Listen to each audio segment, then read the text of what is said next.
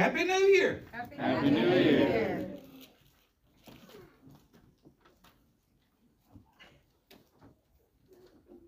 What is happy? What is happy?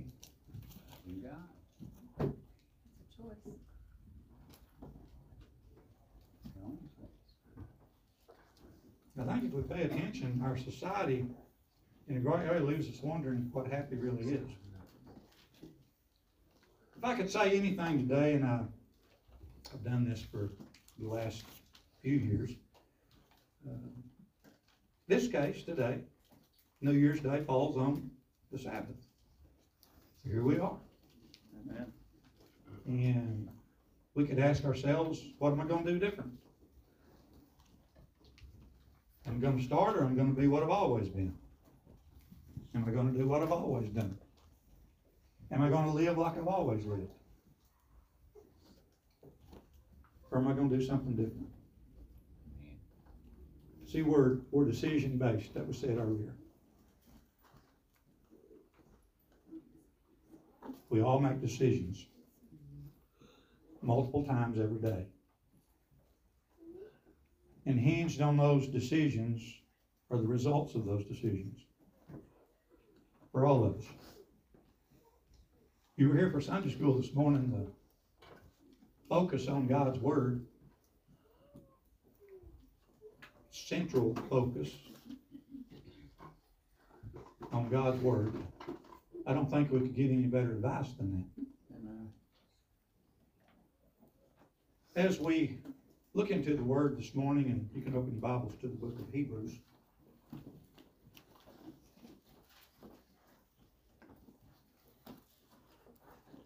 Back to what I was referring to, as I do, or have done the last several years.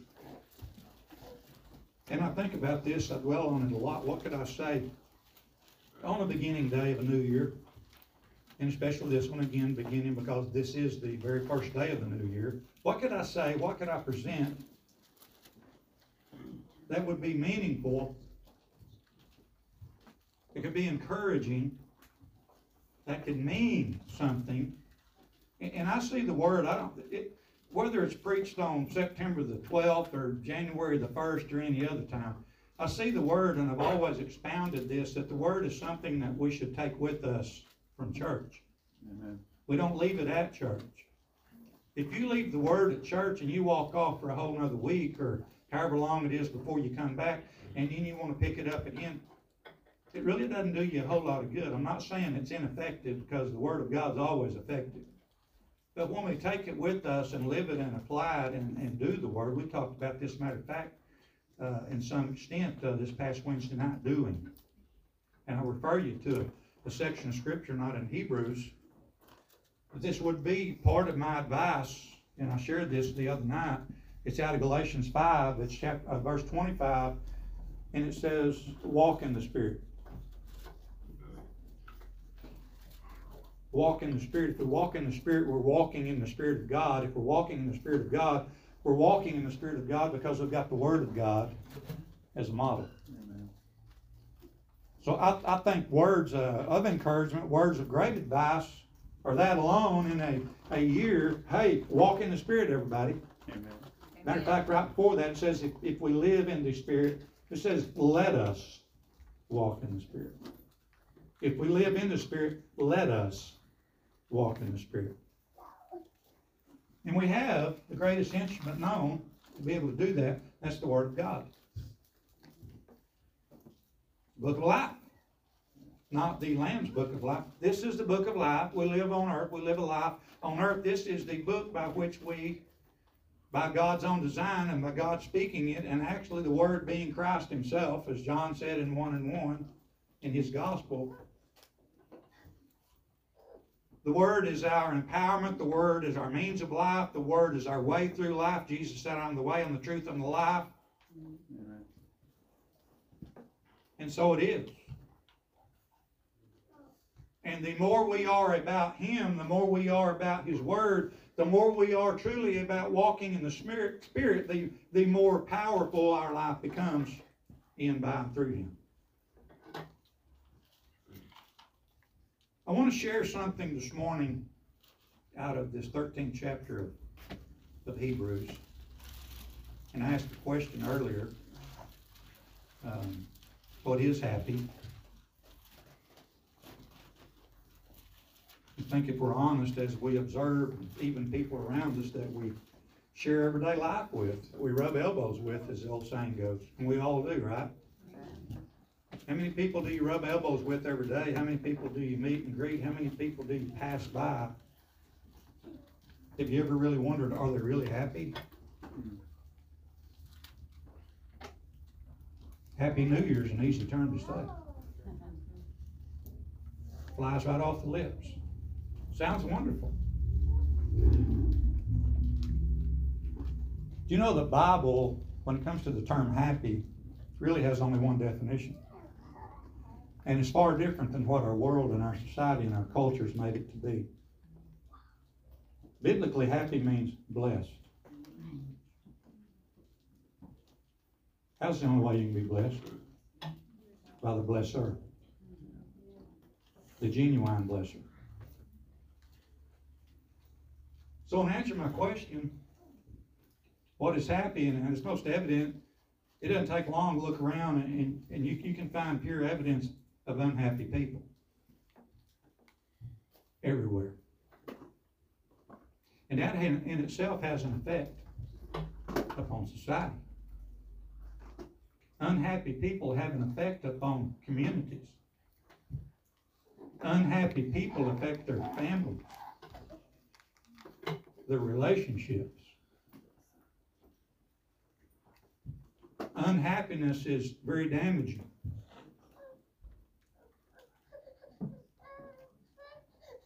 In the defining term,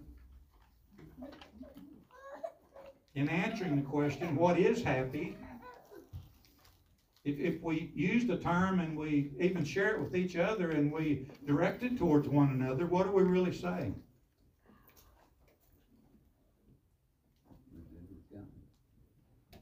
What is a way to be happy?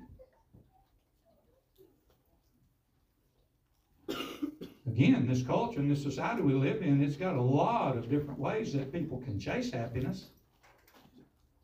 But that doesn't make them happy.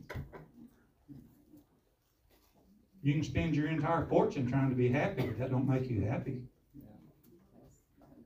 You can go to extremes, turn flips, and jump upside down, and whatever else you can find to do to try to beat happiness into yourself, but that don't make you happy. The Bible has a very unique way for people, God's people, to be happy, which means blessed. And in a very unique way itself, He's given us that ability to have within and of ourselves, by above all things, what He directs us to be and do in His Word. Now, let me say one more thing about advice, or give some directive here on this wonderful first day of 2023. Man, I tell you what, I told somebody, I said, that sounds like science fiction stuff. 2023. Back yonder when I was in high school and college and early life, hey, this was never going to happen.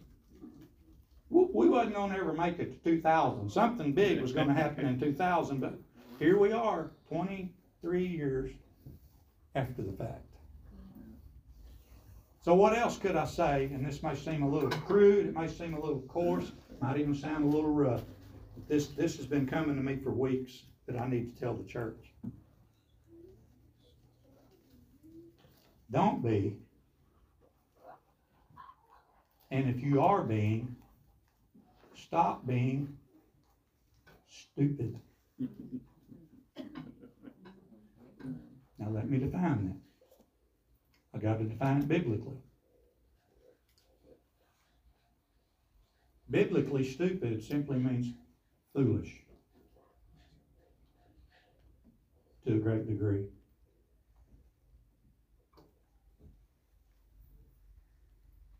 It comes from the Hebrew word evilet. Think about that. Evilet. It's kind of unique, different. So what does foolishness do? Evil let. Let evil, okay? Again, if we're not observant, if we're not aware of cultural issues and cultural problems and things that's going on, we're missing a lot, and we do need to be observant. We don't need to focus on that completely and totally. But in observation, we see a tremendous amount of foolishness taking place in our society. It's gone to degrees far beyond, again, what we could ever even begin to have imagined. Sad to say, a degree of the church has bailed right in and joined the club.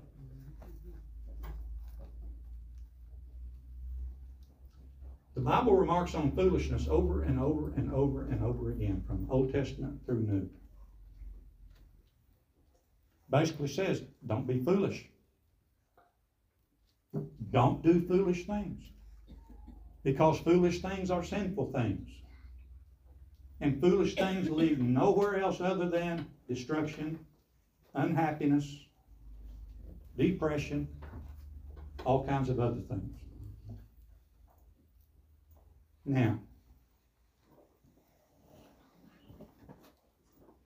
something that has seemingly or observingly, let me change that, observingly charted its course whenever, way back, I have no idea when it started, but very observable is something that the writer of Hebrews relates to in this 13th chapter. And it's such a prevalent thing in our world today, and we see so many victimized, being caught up in, inundated in, sometimes I guess we could say strangled by this very thing.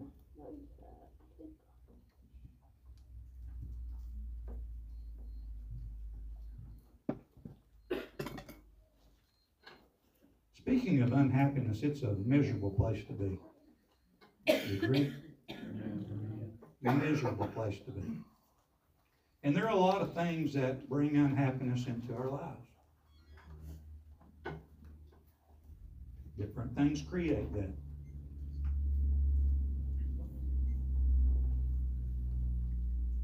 And sometimes our ways, in an attempt to try to heal that unhappiness, leads us to nothing else other than more unhappiness. God's way never leads us the wrong direction. Amen.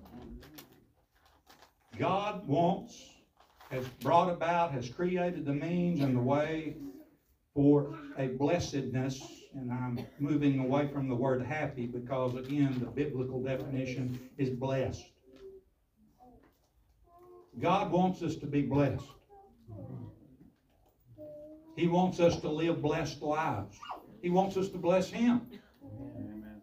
And we can't properly bless God if we're chasing the world. Right. But we can bless God when we, by His Word and through His Word and of His Word, comply with His Word, adopt His Word, take His Word upon us and live it and enjoy life by it. That's what brings us true happiness or blessedness. Amen. Now to the Scriptures.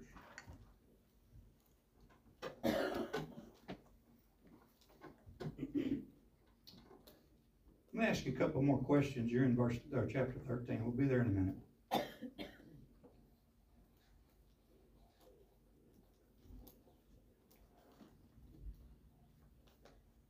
You ever wonder? You ever wonder? And again, I'm talking observations, and I've observed this multiple times since I've really been old enough to know to pay attention to it. Seemingly, people who have the least in life are some of the most happiest.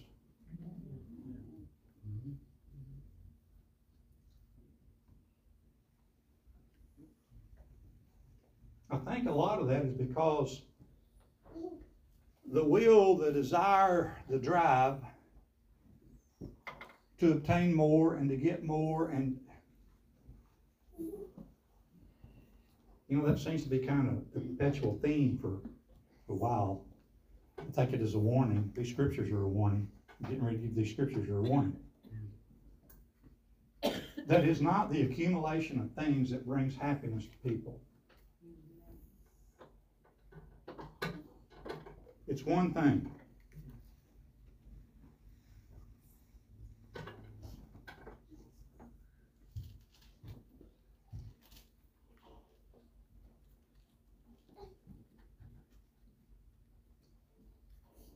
Chapter 13, verse 5. This is such a powerful scripture that it's necessary that it be repeated and often attended. All of us individually, and I believe corporately as well, and the messages that we hear here, it's in a corporate environment. That means all of us are hearing it at the same time if you're listening. And I urge you to listen. Don't allow yourself to be distracted. Every word that cometh from the Lord is needful, right? Amen. Don't let your minds wander off somewhere. Stay tuned.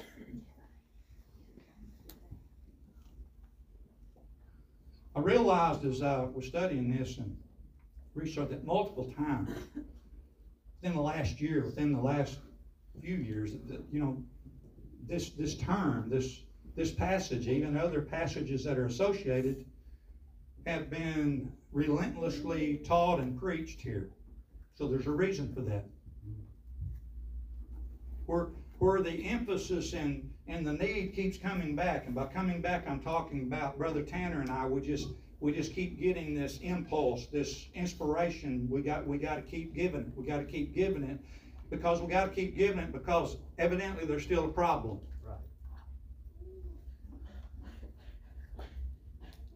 We'd like to think that everybody 100% gets the word and does it and really looks at it and understands it and lets it apply to their lives and dig out things that need to be dug out and cast off and gain things that need to be gained, but that's not always the case. Sometimes we're too distracted to get what we need to be attracted to. Let your conversation be without covetousness.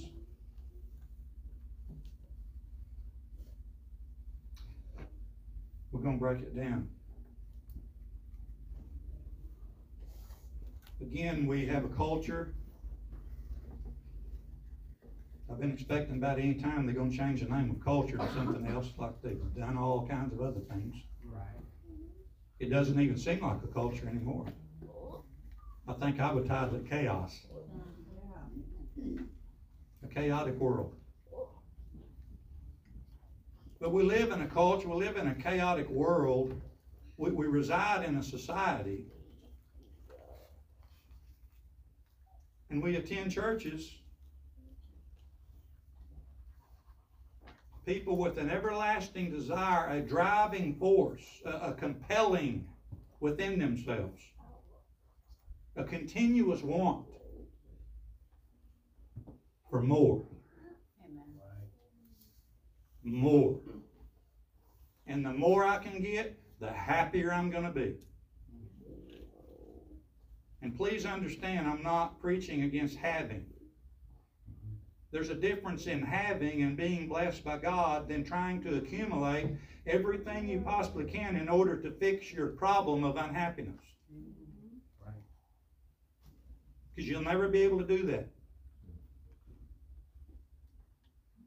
If you want to be genuinely cured of unhappiness, you have to come to God. Amen. And you have to yield to God. And I'm talking yield, I'm talking about yielding your life. Yes. And blessing Him by doing so.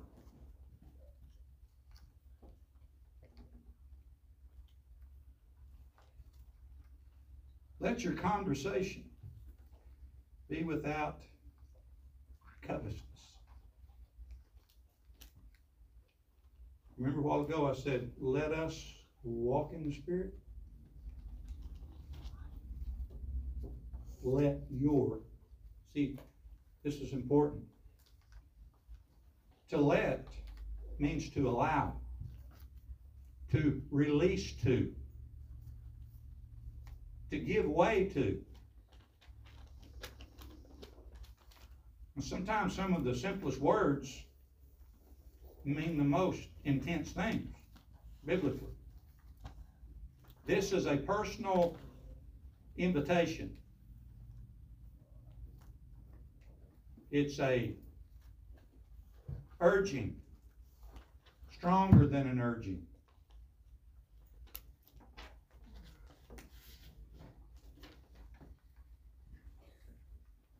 Your conversation, your manner, your fashion, your lifestyle itself. Right. You got to make a way for that lifestyle. You got to make a way for your mannerisms. You got to give way to. When you give way to something, you've got to move something else out of the way in order that something you're giving way to can take precedent. Come on. And that is with the Word of God. Yes. Short and sweet, get the junk out of the way where the good can come in. Amen. If you don't remove the junk, you're going to be stuck with the junk. That keeps people unhappy and makes them further unhappy. Again, unhappy is miserable.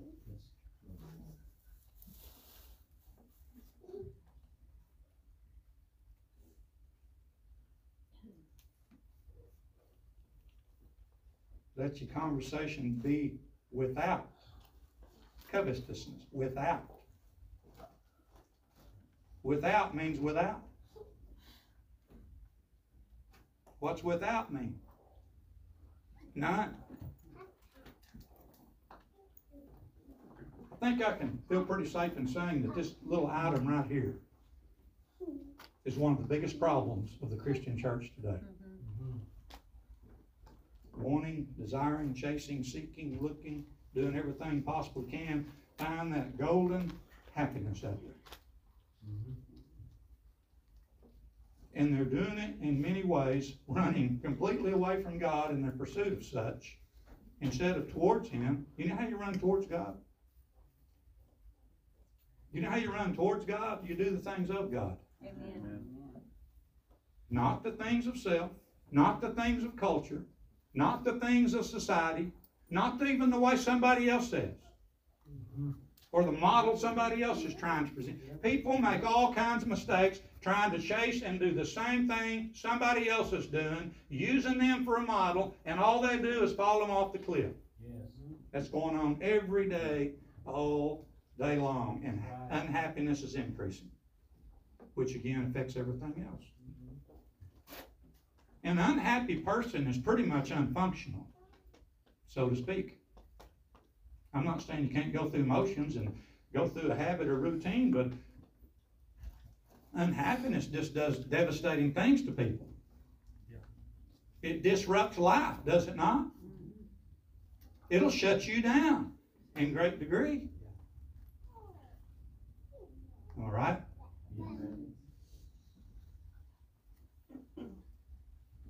See, without there in that scripture means void and free. Free. You like being free? Amen. Yes. To whom the Son sets free is free indeed. That's what Jesus said. How does He set you free? Well, what He said. He said, keep my commandments. If you love me, keep my commandments. If you're keeping His word, you know His word, and His word's effective. And His word produces. And His word allows us not unhappiness, but happiness. And we're blessed. Because when we adhere to it. See, when we're without, and as in the scripture, when we're without covetousness, which is all this desire and greed and chasing and looking and beating ourselves to a pulp trying to obtain, Because after, again, they're at the end of that wonderful, not a rainbow. There's not a pot of gold.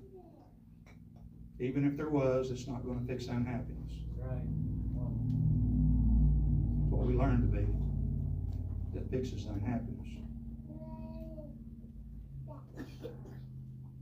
Without means you're not controlled by being covetous. Because covetousness controls your every move, your every action, your every thought, your everything. You're consumed by it. That's why the scripture's here. Let your conversation be without. Because again, with the intent here is to relay to the church. Again, I got to say it again. 90% of the New Testament is written to the church. Right. It's not written to a sinful world that's chasing all kinds of things. It's written to the church. The warnings are to the church. The word is to the church. And then something's saying you got to get away from this. You keep chasing this, you keep doing this, it's not going to end well. You got to bring yourself to the understanding that there's another way to go, the God way to go, that's going to bring true happiness. Right.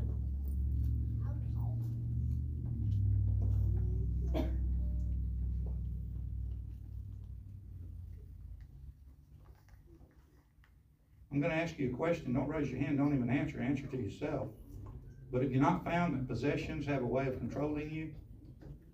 Especially if you owe for them? Wrong. Ouch. We've all been there. Man, I've tried to kick that debt critter in the teeth many times, but you know what? It didn't go nowhere. Because I created it. So I have to be kicking myself, right? Amen. You know that's what's got a stranglehold on many people living in society today. Working them over. Absolutely taking every bit of attention, every bit of energy, every bit of anything they might have, leading them into more unhappiness. Mm.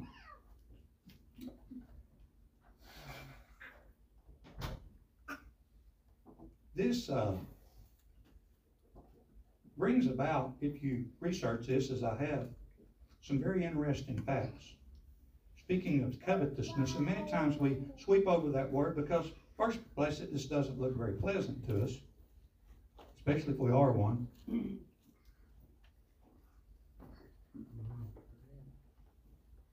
Anything wrong with admitting? No. That's another biggest problem.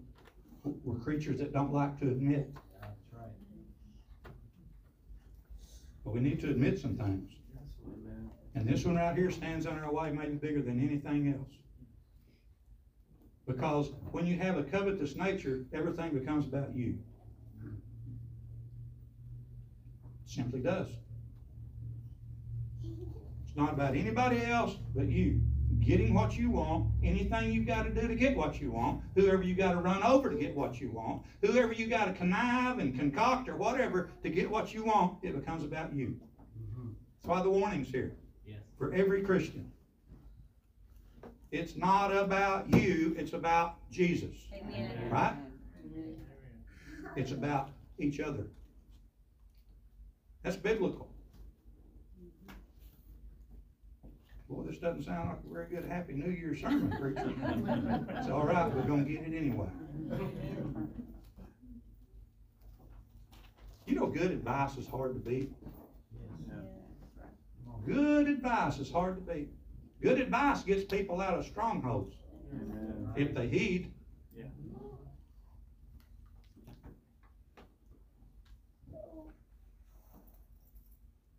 Out of the pit, they'll reach up for help. Keep digging a deeper hole, deeper hole, deeper hole. The further down you go, further away from God you go.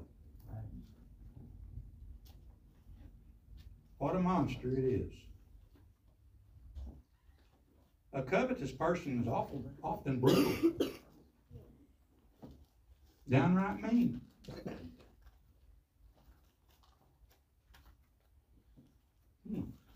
Really?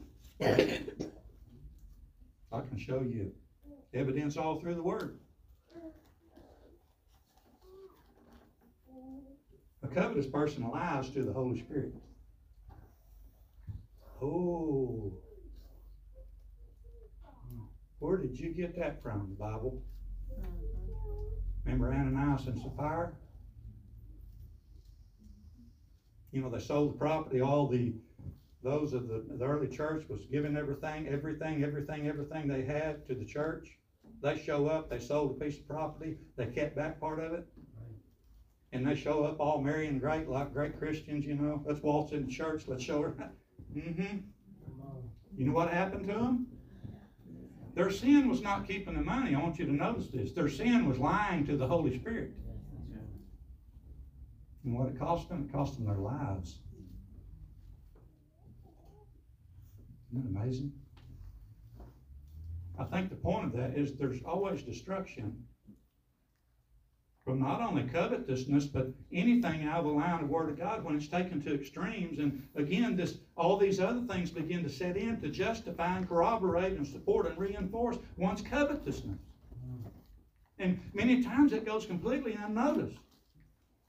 Don't even realize you are one till you are one. And sometimes you still don't get it.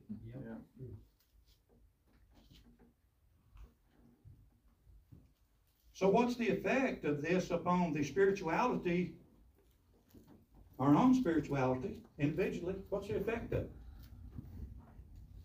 What's the extended effect if we're being covetous? What's the extended effect between spouses,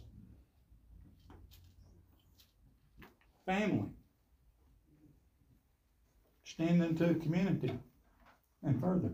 What's the effect? It's great. The effect is great. It's huge.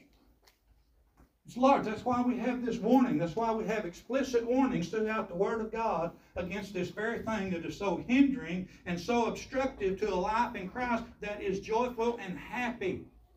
Because this deteriorates it if allowed to run free and have its course. I think it's a great message for the beginning of the year. Yes, amen. I said, man, I'll get it before you do. I tell you that all the time. We have to make adjustments.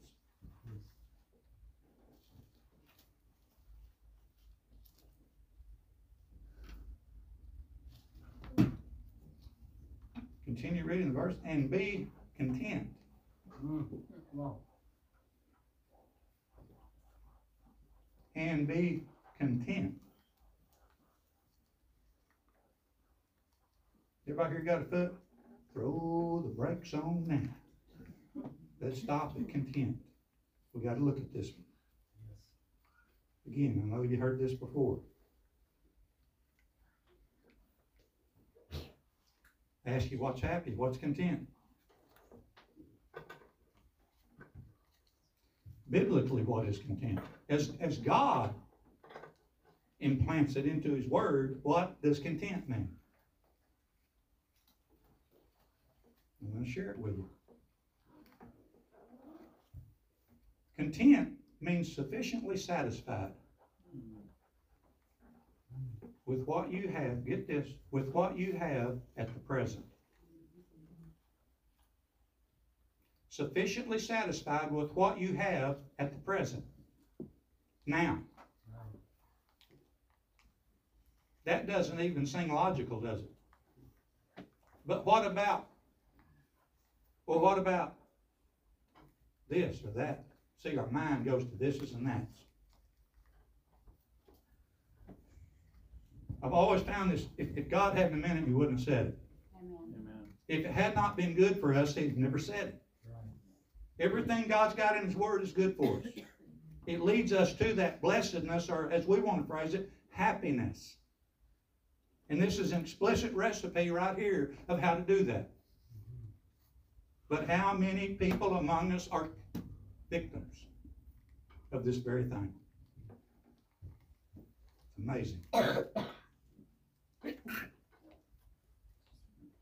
Be content. it's what you got being enough.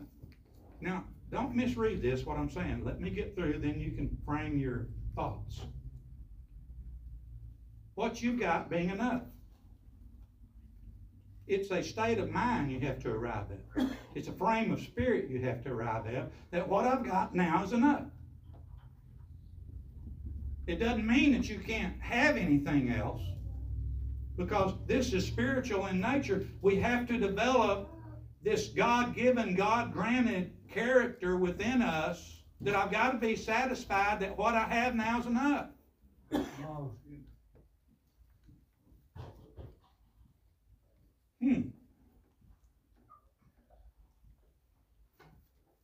A little further on the definition, and in doing so, we will be satisfied with sufficient strength. See, it all comes back to a neat little short scripture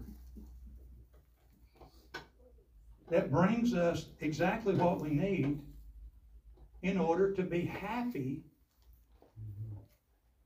instead of creating unhappiness and more unhappiness by trying to fix unhappiness, again, which does nothing, grow to a greater degree and a greater depth. It also takes away our energy when we're chasing everything other than what God is telling us. It takes away our energy and our strength away from. Do you ever wonder why so many people are totally dilapidated in this day and time and have no energy and have no strength and they're wore out? Because they're chasing happiness and they're not finding it the right way, and they'll never find it the right way until they get it God's way. Amen. And I'm talking to people in churches every day. They're so wore out they can't even get up and come anymore. They're so chasing of the world that they're totally consumed in it. So is it having an effect or not? You want to be happy? Do you want to be blessed? Now, happiness is more than a momentary feeling. This kind of happiness, or this kind of blessedness, is engrafted into your DNA when you get it right. It becomes part of you. It's not a 30-minute commodity of some kind that you have to pay for, or you have to burn yourself out for, or wear yourself out chasing. It's a blessed treasure because it enlightens life. It brings a joy that people never had, or either if they had it at one time, they lost it because they're chasing everything but God's joy.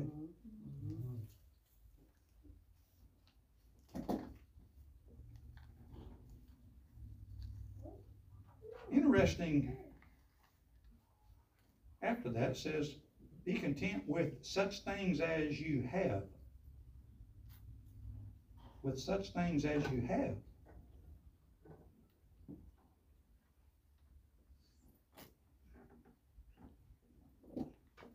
That means that which is beside you now.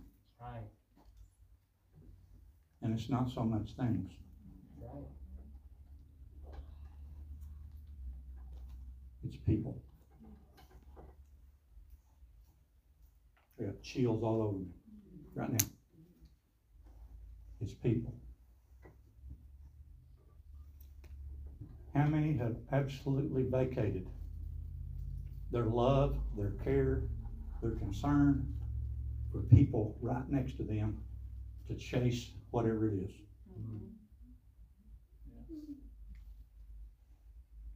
Trying to find that happiness again that they'll never find until they look in the right place. Right. What about people? This is something that I've very often expounded on. I mean, it's just like Jeremiah said, fire locked up in my bones, that we got to get relationships right. If we don't get relationships right, we're never going to get anything right. God's the author of relationships. First of all, with Him. Mhm. He created a means to have a relationship with Him through Jesus, His Son. Yeah.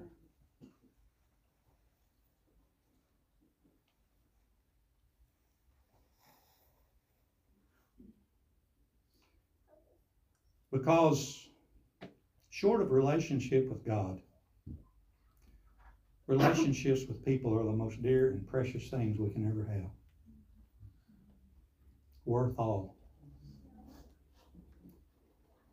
And the very central focus part of the scripture being covetousness or greed or want or driving force to do whatever it takes and everything it takes, it completely causes us again to abandon where everything really truly lies. Real happiness.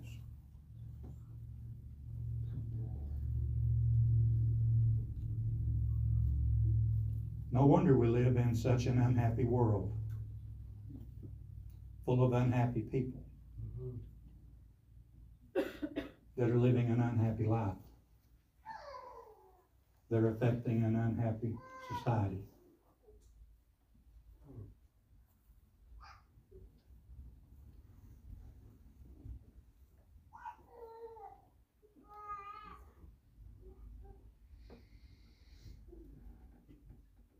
With such things as you have beside you,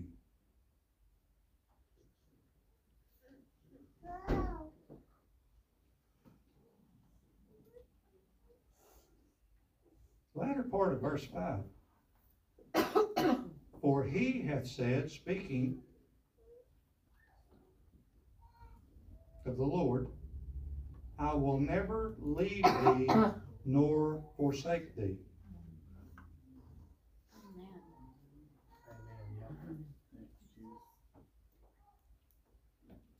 What greater could you ever have? Amen. What dream any greater could you chase than to know and have the absolute confidence that He never leave you and never forsake you? Again, this is something you have to get spiritually. We all have needs. In this life, we function off of things. We know that. Again, I'm not talking about you can't have things or possessions. That's not the full thrust unless that's all you're about. It's something that has to be developed within the heart and the soul, and I'll say the mind and the body, your entire makeup. Sure. That I've got God. What else do I need? Amen. Who else do I need? If He never leaves me, this is a promise by God Himself. I'll never leave you and I'll never forsake you. How much huger can it get? Right. How much more magnitude do we need to add and try to decorate the defining of this? None. It's woo time. Amen. Yeah. Amen. Look what God has done, right? We'll read verse 6, about to close. So that we may boldly say, the Lord is my helper, and I will not fear what man shall do unto me or can do unto me. What in the world does that mean? Why is that thrown in here? That's another quote from earlier passages. So that we may boldly say, the Lord is my helper, and I will not fear what man shall or can do to me. Well, think about it this way, and I'm not saying that this is exactly what the scripture means, and I'm not trying to change a word. Simply think of it this way. I will not fear what man shall do to me or has the ability to do to me. Who is it that creates the chasing?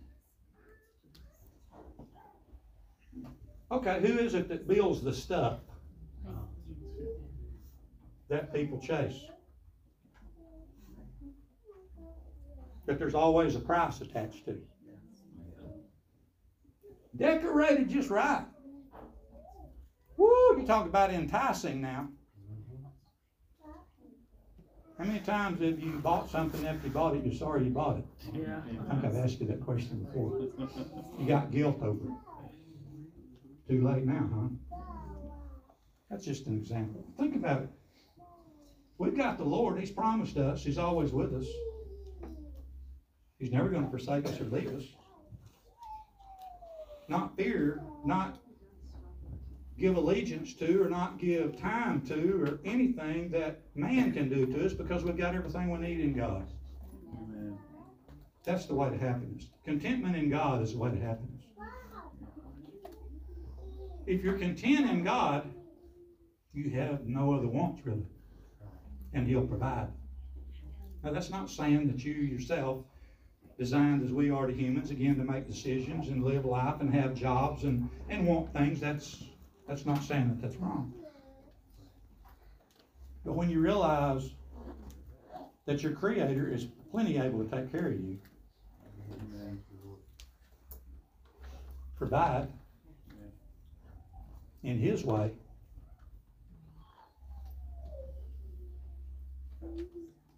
we'll be blessed and we'll be happy. Amen. I'll leave you with a question today. Are you happy? Are you happy?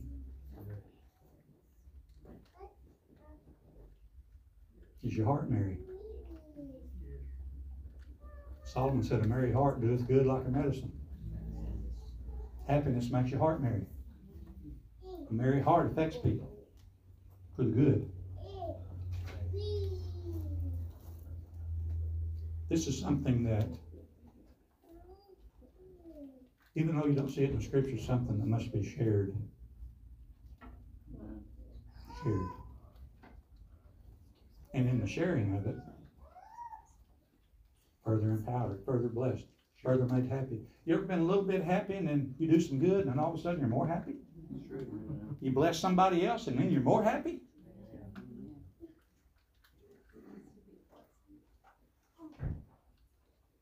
Leave you with this one. I got 3 of them. This is my 3rd one. A charge for the year. Do good. Do good. At every opportunity, do good.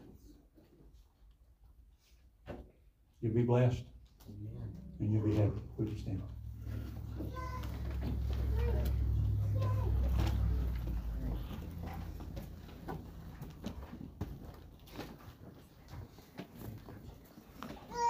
Your soul may be unhappy today because you don't know the Lord.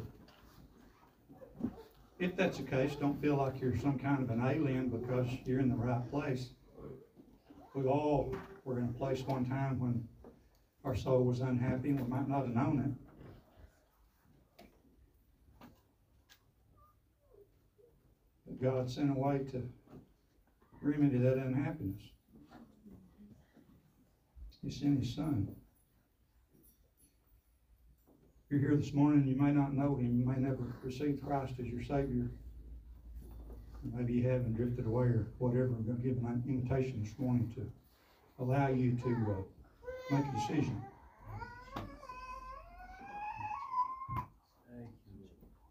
Now what I've said all through this, and I'm not so foolish as not to know that times occur in life that creates unhappiness. That's life does that. And that's really not specified in the Scripture. That's part of human life. Sometimes events happen and makes us unhappy. Sometimes destructively unhappy. You know, God can even help with that. It's amazing what He can do. If you're here this morning, you just need Jesus. Let me put it that way. You need Jesus and give you an opportunity to come. If you need prayer, there's those here that will pray with you. If you want to respond this morning, Jesus is waiting. Amen. You want to leave different than you came? You can. If you respond, you will. Amen. All right. You got somebody already. Buddy, what you got? What you want? Give me a hug. What you want?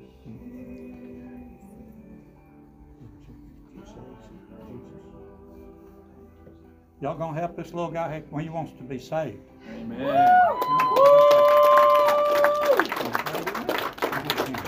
Just pray with me. I'm gonna say it real slow and you repeat after you.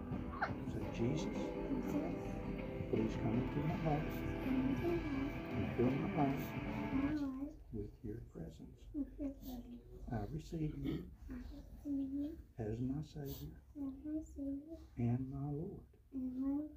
I believe you died for me to forgive me, forgive me of my sin. Amen. Amen.